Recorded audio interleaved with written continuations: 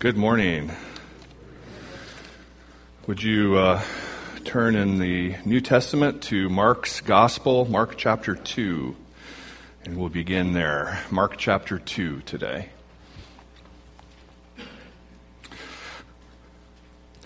As you're arriving at that location, let me invite you to bow your heads with me in prayer.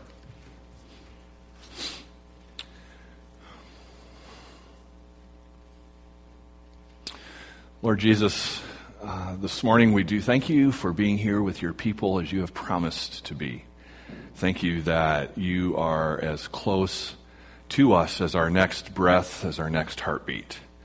And Lord, we ask that as we are allowed to be especially aware in these moments of your being with us, that our brush against you and our encounter with you would be a changing experience for us, that we would lay down our resistance, that we would lay down our doubts, that we would lay down our self-righteousness, and that we would allow you to speak to us.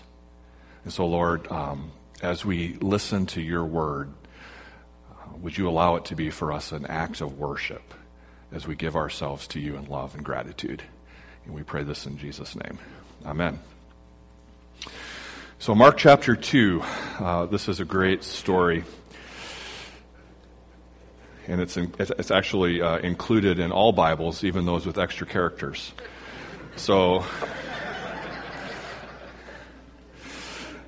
these are just the basics. So here we go. Mark chapter 2. Several days later, Jesus returned to Capernaum, and the news of his arrival spread quickly through the town.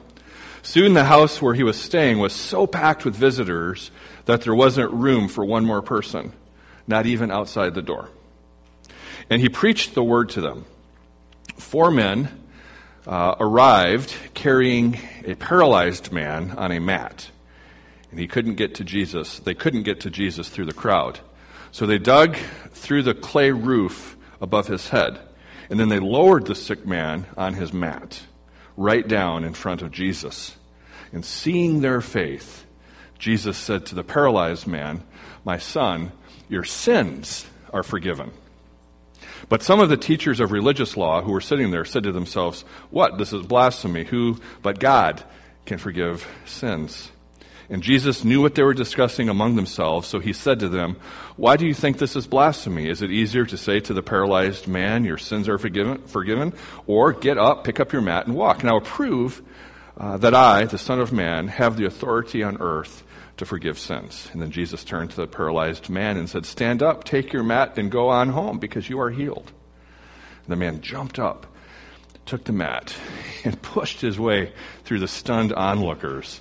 And then they all praised God. "We've never seen anything like this before," they exclaimed. And we'll ask God to bless this reading, his holy and inspired word. Amen. So this is a great story about Jesus' power. And it's a story that actually shows up in 3 Gospels. And in 2 of the Gospels, the story is identical.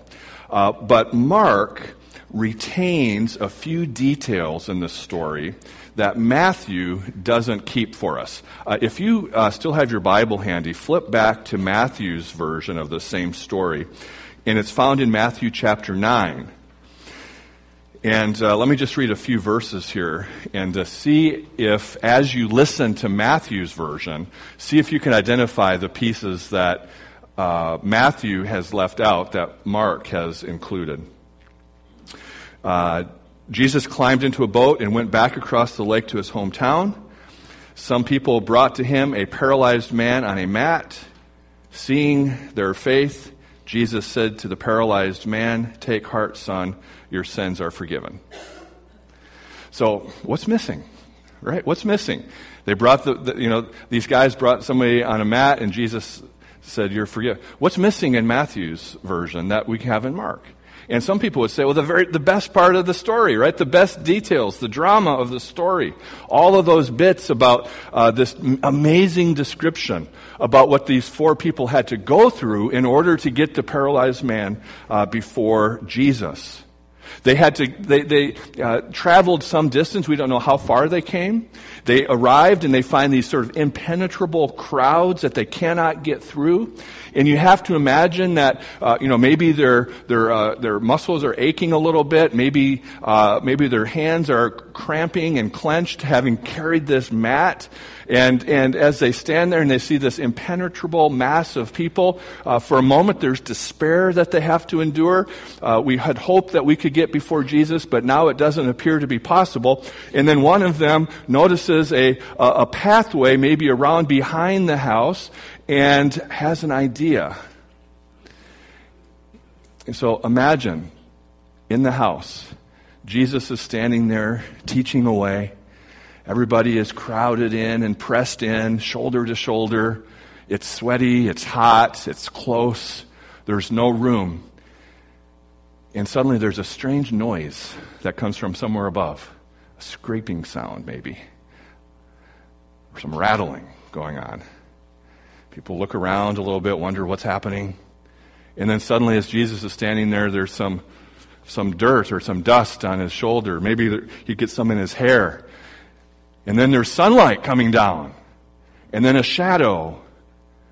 And then suddenly there's a person being lowered down on a mat in front of Jesus. And then what happens? What is the thing that Jesus says next? Jesus looks up and he sees these 4 faces looking down through this hole.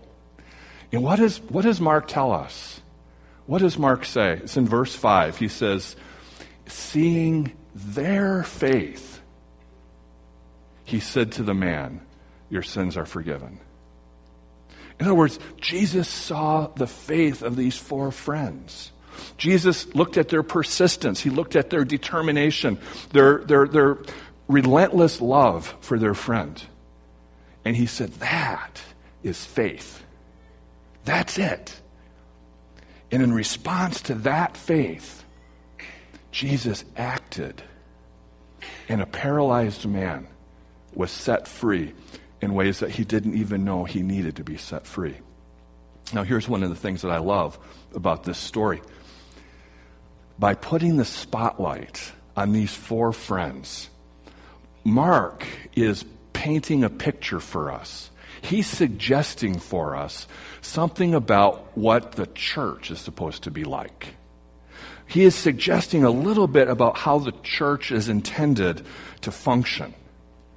Because all through Scripture, what we find is this: no one comes before Jesus alone.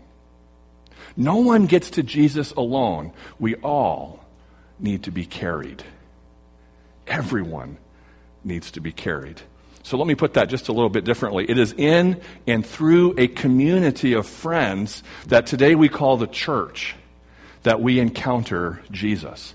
It is through the agency of these friends, it's through this community that we encounter Jesus. There's a text in 1 Peter that gives us another version of this. Peter is writing to the church. He's writing to Christians who have come together to believe in Jesus and to follow after Jesus. And this is what Peter says to them. He says, but you are not like that, those who aren't following Jesus. He says, for you are a chosen people. He says, you are royal priests, a holy nation, God's very own possession. And he says, and as a result of that, you can show others the goodness of God. You can show others the goodness of God, for he has called you out of darkness into his wonderful light. Church, you are the place where people see God. You are the place where people see God's beauty. You're the place where people encounter God. Or even more strongly, to be a part of the church is to be a part of God. Why do I say that? Because in the Scriptures we find that the church is Jesus' body on earth. And when you are a member of a church, you are a member of the body of Jesus. You are participating in God's presence on earth. We find that the church is the temple of the Holy Spirit, the dwelling place of God on earth. See, the church is not just a helpful thing once in a while that helps me along on my own spiritual journey whenever I need some resources. The church is the journey. The church is the place. Now, I understand that a description like that, when you participate in the church, you participate in God, to be a part of the church is to encounter God. When I say that, I understand that is a far more robust, almost unbelievable view of the church than is popular today. But the main thing that I want to say today is this. I don't know if I'll say it. Here it is. Are you ready? Here's what I want to say today. The church, this community of God's people, is the only true means to be transformed into the likeness of Jesus. The church is the place that God uses to transform us into the likeness of Jesus. And so here's the question. It's a compelling question. Who is it that carries you to Jesus? Who is it today that's carrying you to Jesus? Who is it, whose persistence, whose determination, whose relentless love will move heaven and earth to make sure that you are in the presence of Jesus, that you are in the throne room? Who knows you well enough to see your need and to know that you need to be carried, and that only Jesus can heal your need? And who says, you know what, I will never, never, never, never give up on you? Who is it that says that? Who carries you today into the presence of Jesus? And then there's a second question that goes with that. When I said that first question, who was it that named you? Who was it that just named you? Who was it that when I asked, who is it that carries you, your name was the name that came to mind as somebody who would have a corner of their mat? Who named you? And so here's the challenge.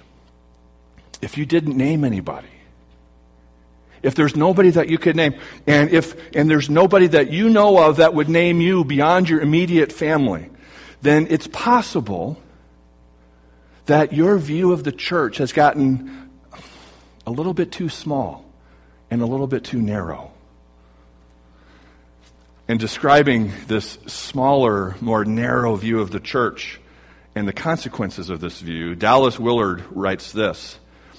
He writes, "We have, in the church, counted on preaching and teaching to form faith in the hearer, and on faith to form the inner life and behavior of the Christian. But for whatever reason, this strategy has not worked out well.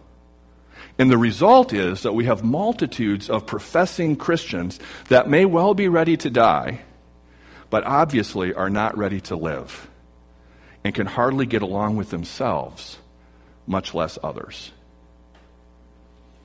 In other words, the one place where we are supposed to find transformation into the Christ-likeness that we're intended to inhabit is not up to the task.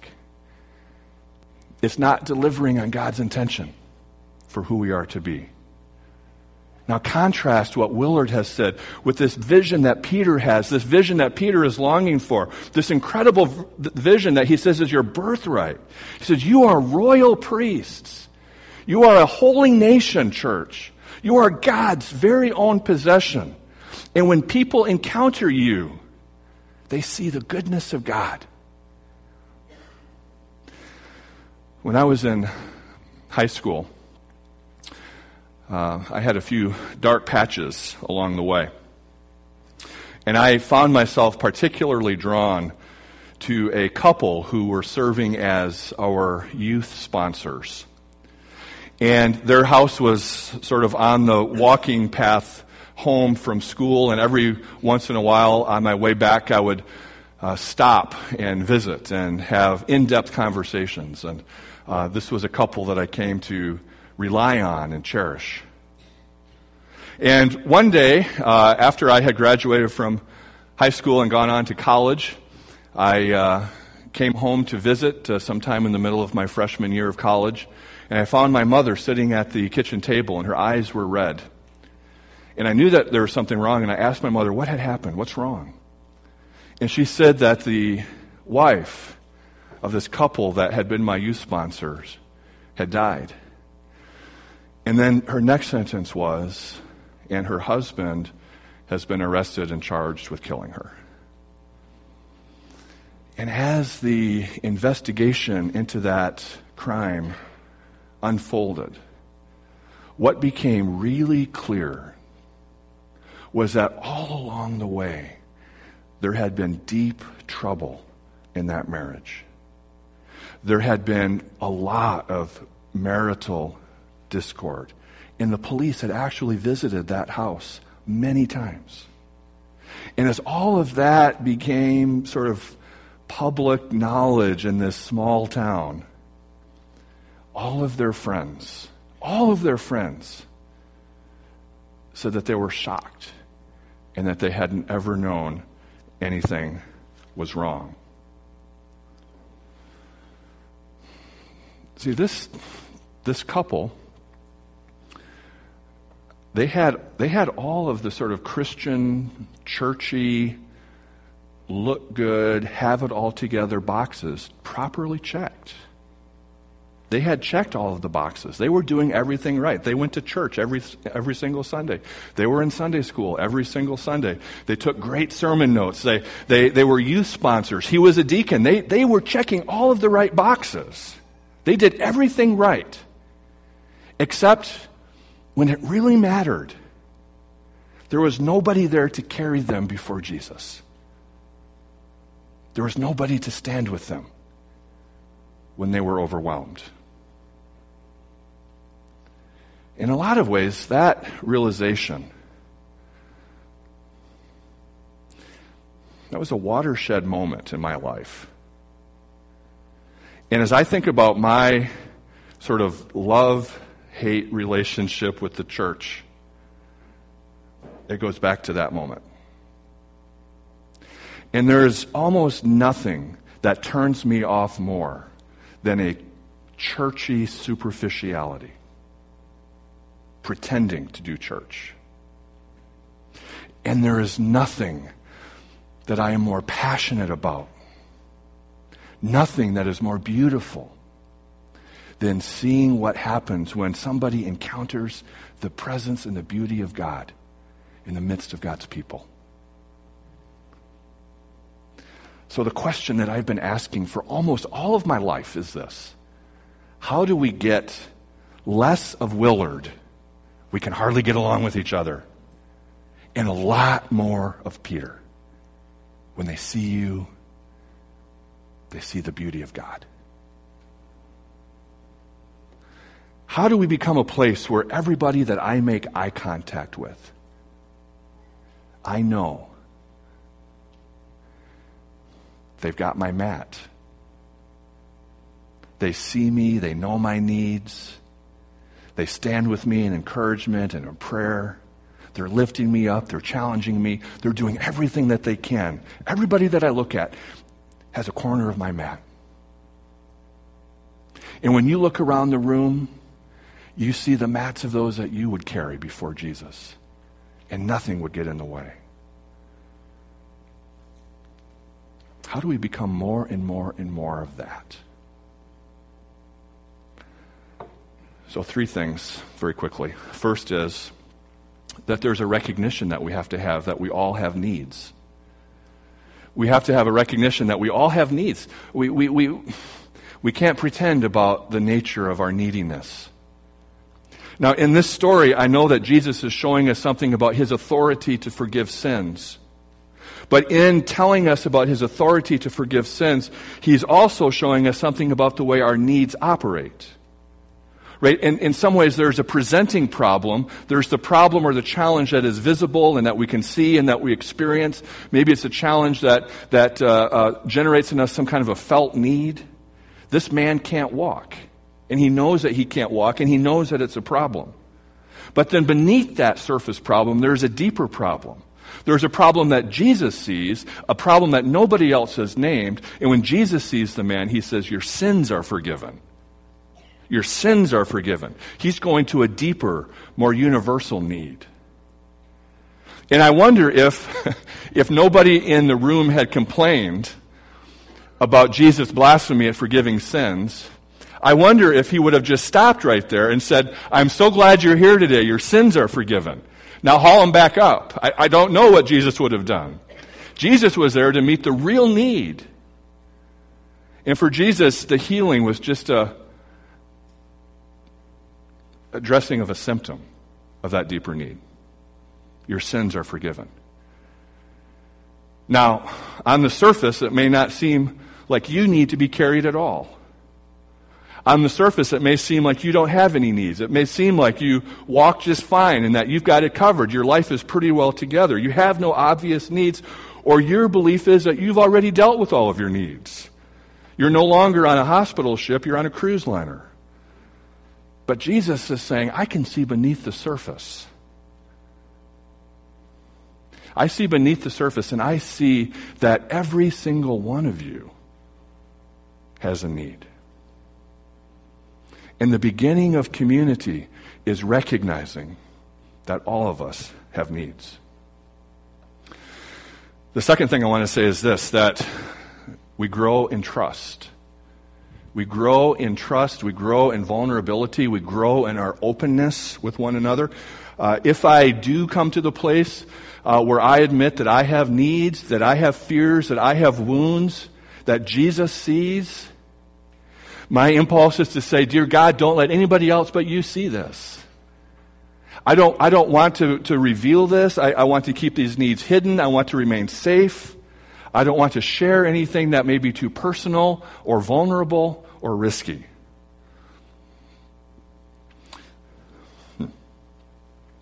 When I shared the story of my youth sponsor couple with another friend, and I said at the conclusion of that story something very similar to what I said to you this morning. I said, I can't believe that nobody knew what they were going through. I can't believe that they never said anything.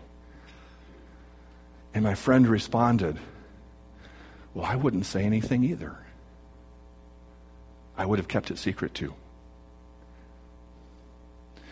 See, we have normalized superficiality. We've normalized the impersonal. And we think that that's okay.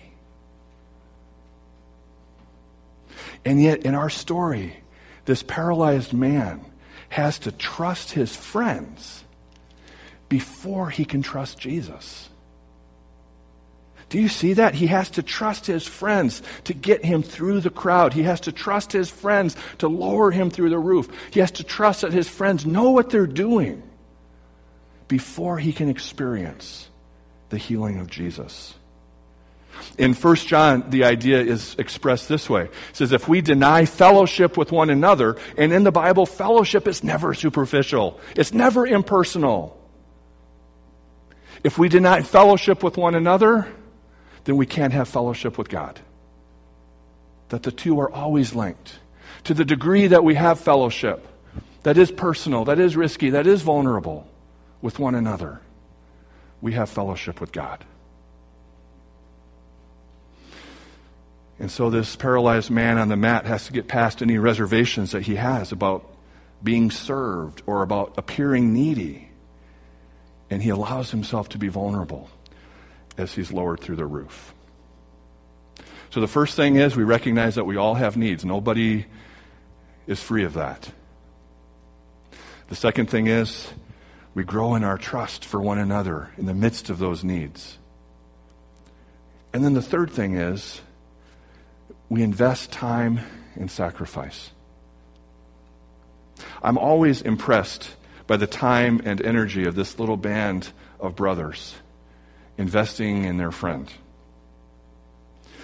Many commentators on the church, the condition of the church in North America, have noticed that today we live in a consumer-driven world, and our churches have become consumer-driven places as well, places that we go to consume religious goods and services. And the mantra of the consumer is always, what fits me? What am I comfortable with? What do I need? One writer has compared the church to a salad bar. We say, I don't have a lot of time, I don't have a lot of money, and I want to pick and choose what I want to take with me.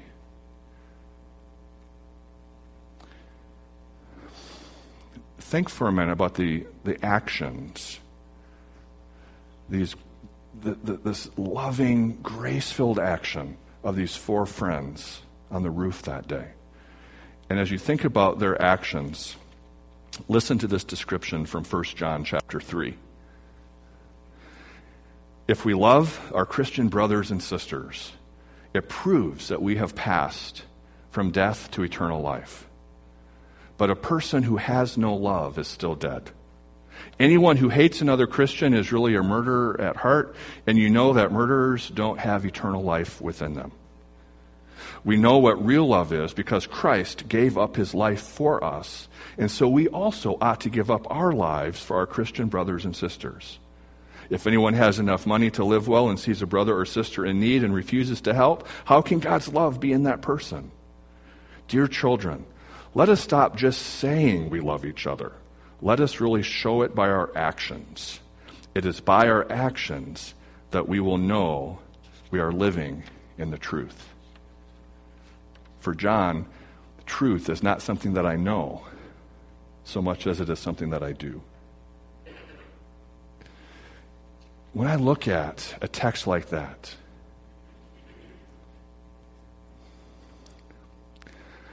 there's a little pinch, isn't there? And if you're somebody who finds yourself like me saying routinely, I don't have a lot of time, and I don't want this to cost too much. When I think about doing relationships and community and doing church, if you're like me and you routinely have a little voice in the back of your head saying, man, I just don't have a lot of time. I don't have a lot of time. How am I going to do one more thing? How am I going to be in one more person's life? I don't have a lot of time, and I don't want this to cost very much. If that's where we stand today, then I'm going to invite you to consider that there's something that Jesus wants to correct there. Jesus wants to correct that. And it's not to shame you. It's not to shame me. It's not to say you're doing it wrong or you've never done this right.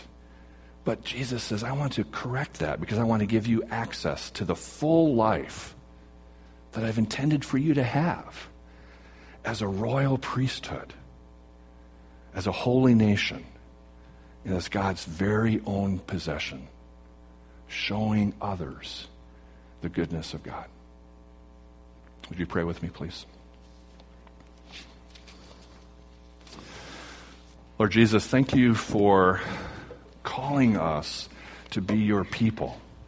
Thank you for the light that you have shone into the darkness, a light that allows us to not only see you, but to see ourselves and to see others.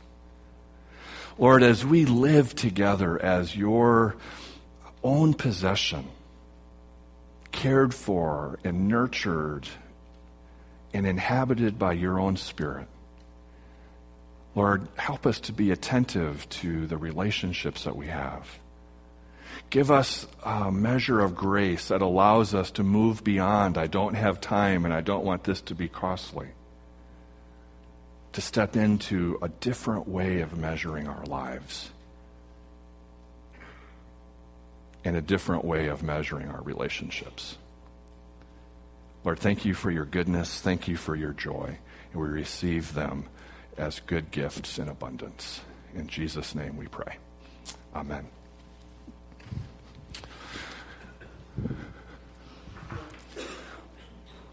The